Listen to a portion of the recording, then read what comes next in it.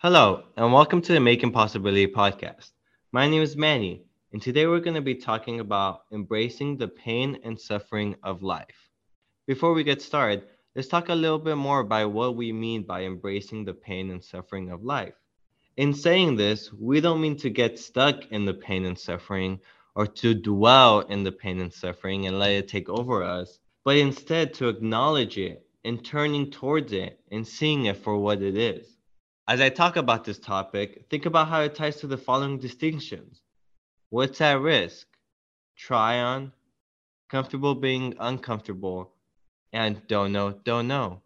There's a lot of different ways that pain and suffering can show up in our lives, and different things that bring about that. These are just a few examples. We can have a fear of losing things. This is when we feel attached to an experience or to a person or to something, and we anticipate it leaving. It's part of the human experience to want to keep things that we like and hold on to those things. Next, there is a lack of feeling at home. Maybe there isn't a place or space or a relationship where you feel like you can belong. Or maybe there's just one relationship where you feel that way and you want to cling on to that and make sure it stays that way. Thirdly, there's the harm of technology. We live in a world where every day there's newer and newer technologies, and it grows into different spaces: school, relationships, work, and more. Technology is a great way to connect to one another, but it can also take away from the experience and how we do self care. And lastly, the lack of having a role model. Your life is constantly changing. It doesn't look the same as what it did a week ago or a month ago or the new school year or getting a new job. If we don't have someone in those spaces to help us and guide us, then we can feel stuck or unprepared to embrace those new changes. Those are just a couple examples of what brings pains and suffering. And also, there's other ways that suffering and pain can show up. So now how do we deal with this? How do we work with it and turn towards it? How do we embrace the pain and the suffering? One of the ways that we can work with it is by living in the present. We can accept that it's natural to have fear of things coming and going, especially when we love them. It's part of human nature to want to stay in the comfortableness, in the things that we like, in the joy of life. But it's natural and it's part of the human experience for things to come and things to end. Secondly, we can see the impacts of how activities like technology can impact our self care. At what point do things like technology take away from our self care? And how can we work around that or shift our habits to be able to incorporate new self care activities? Maybe you like scrolling through social media, but maybe after 10 or 15 or 20 minutes, you start realizing that it's no longer fun. Thirdly, you can find evidence that you belong and engage in spaces where others see and hear you. We are quick to notice all the ways in which the world tells us that we don't belong. And in doing that, we can filter out the beautiful things in which tells us that we do belong, that we matter, and that we're connected. Be intentional throughout your day to see how you connect to people and in what places you feel like you connect more over other areas in your life. And how we can build a space around us, a community where we feel connected and loved. Lastly, you can identify people around you that you can look up to for guidance and inspirations, or maybe people who have gone through similar things like you that can maybe give you some guidance in it. As I've worked with embracing the pain and suffering of life, I've noticed a couple things about myself.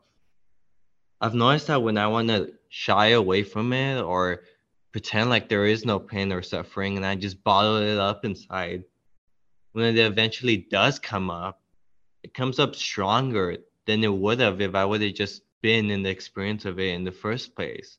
It feels like when I push it down, it becomes shaken up like a can of soda that when it finally comes out, it explodes and gets everywhere. As I've worked with this new style of embracing pain and suffering, I've learned how to be able to meet it. I've learned how I could be kinder to myself and meet the pain and suffering for what it wants to tell me and show me. One of the things that I'm super tied to is getting really good grades in class. I'm a junior in college now, and I'm graduating in the next year or two, and I want to finish strong. I want to finish with a high GPA and with good grades. But that pulls me away from being able to celebrate the little wins that are going to get me there. During my midterm exams this semester, I was really scared of the impact that they would have on my grades. I worked all semester to be able to keep my grades up to high B's or A's. And I was scared of what the midterms could do. And then I took the midterms and I ended up getting good grades. It didn't bring my grades up more, but it also didn't knock them down. It stayed where they were at, where I liked them to be. And I immediately went into, well, what's my next assignment? How can I keep my grades up or keep them the same for my next assignment? I was so scared of letting go of those good grades or of them leaving that I couldn't live in the present. I couldn't see the accomplishment I just did. I just finished my midterms. I hit the midpoint of my semester. I'm in a good standing and I got good grades on those exams. During that time, my mentor checked up on me. She knew my midterms were coming up, and so she wanted to see how I did and if I had my grades back yet.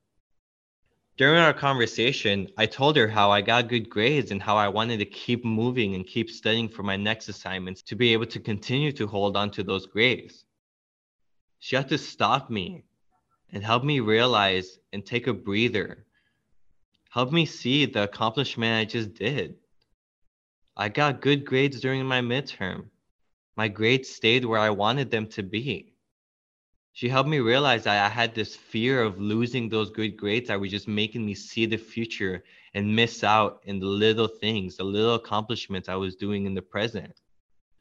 A different way in which I've embraced pain and suffering in my life is just observing how technology has an impact in the things I do, how technology has an impact on the way I interact with my friends and my girlfriend and my family, and how it impacts how I show up at work.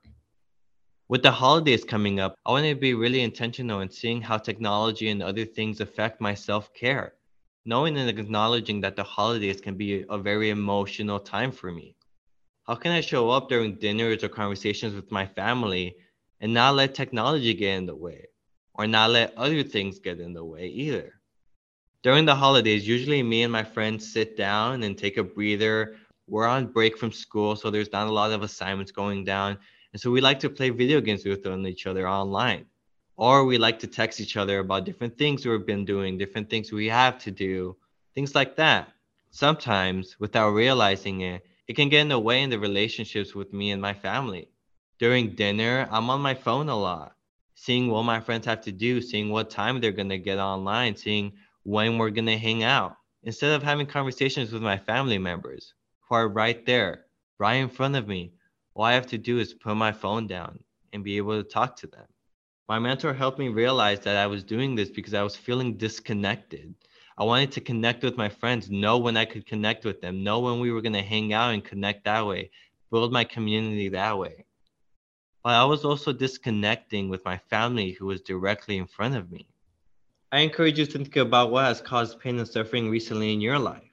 Discuss with your mentor how that has felt, how the pain and suffering has shown up. Talk to your mentor about how pain and suffering shows up in their life, how they work with it, and how they turn towards the pain and suffering. Ask your mentors about any parts of their lives where maybe they shy away from the pain and suffering and try to ignore it, and how that later shows up in their life.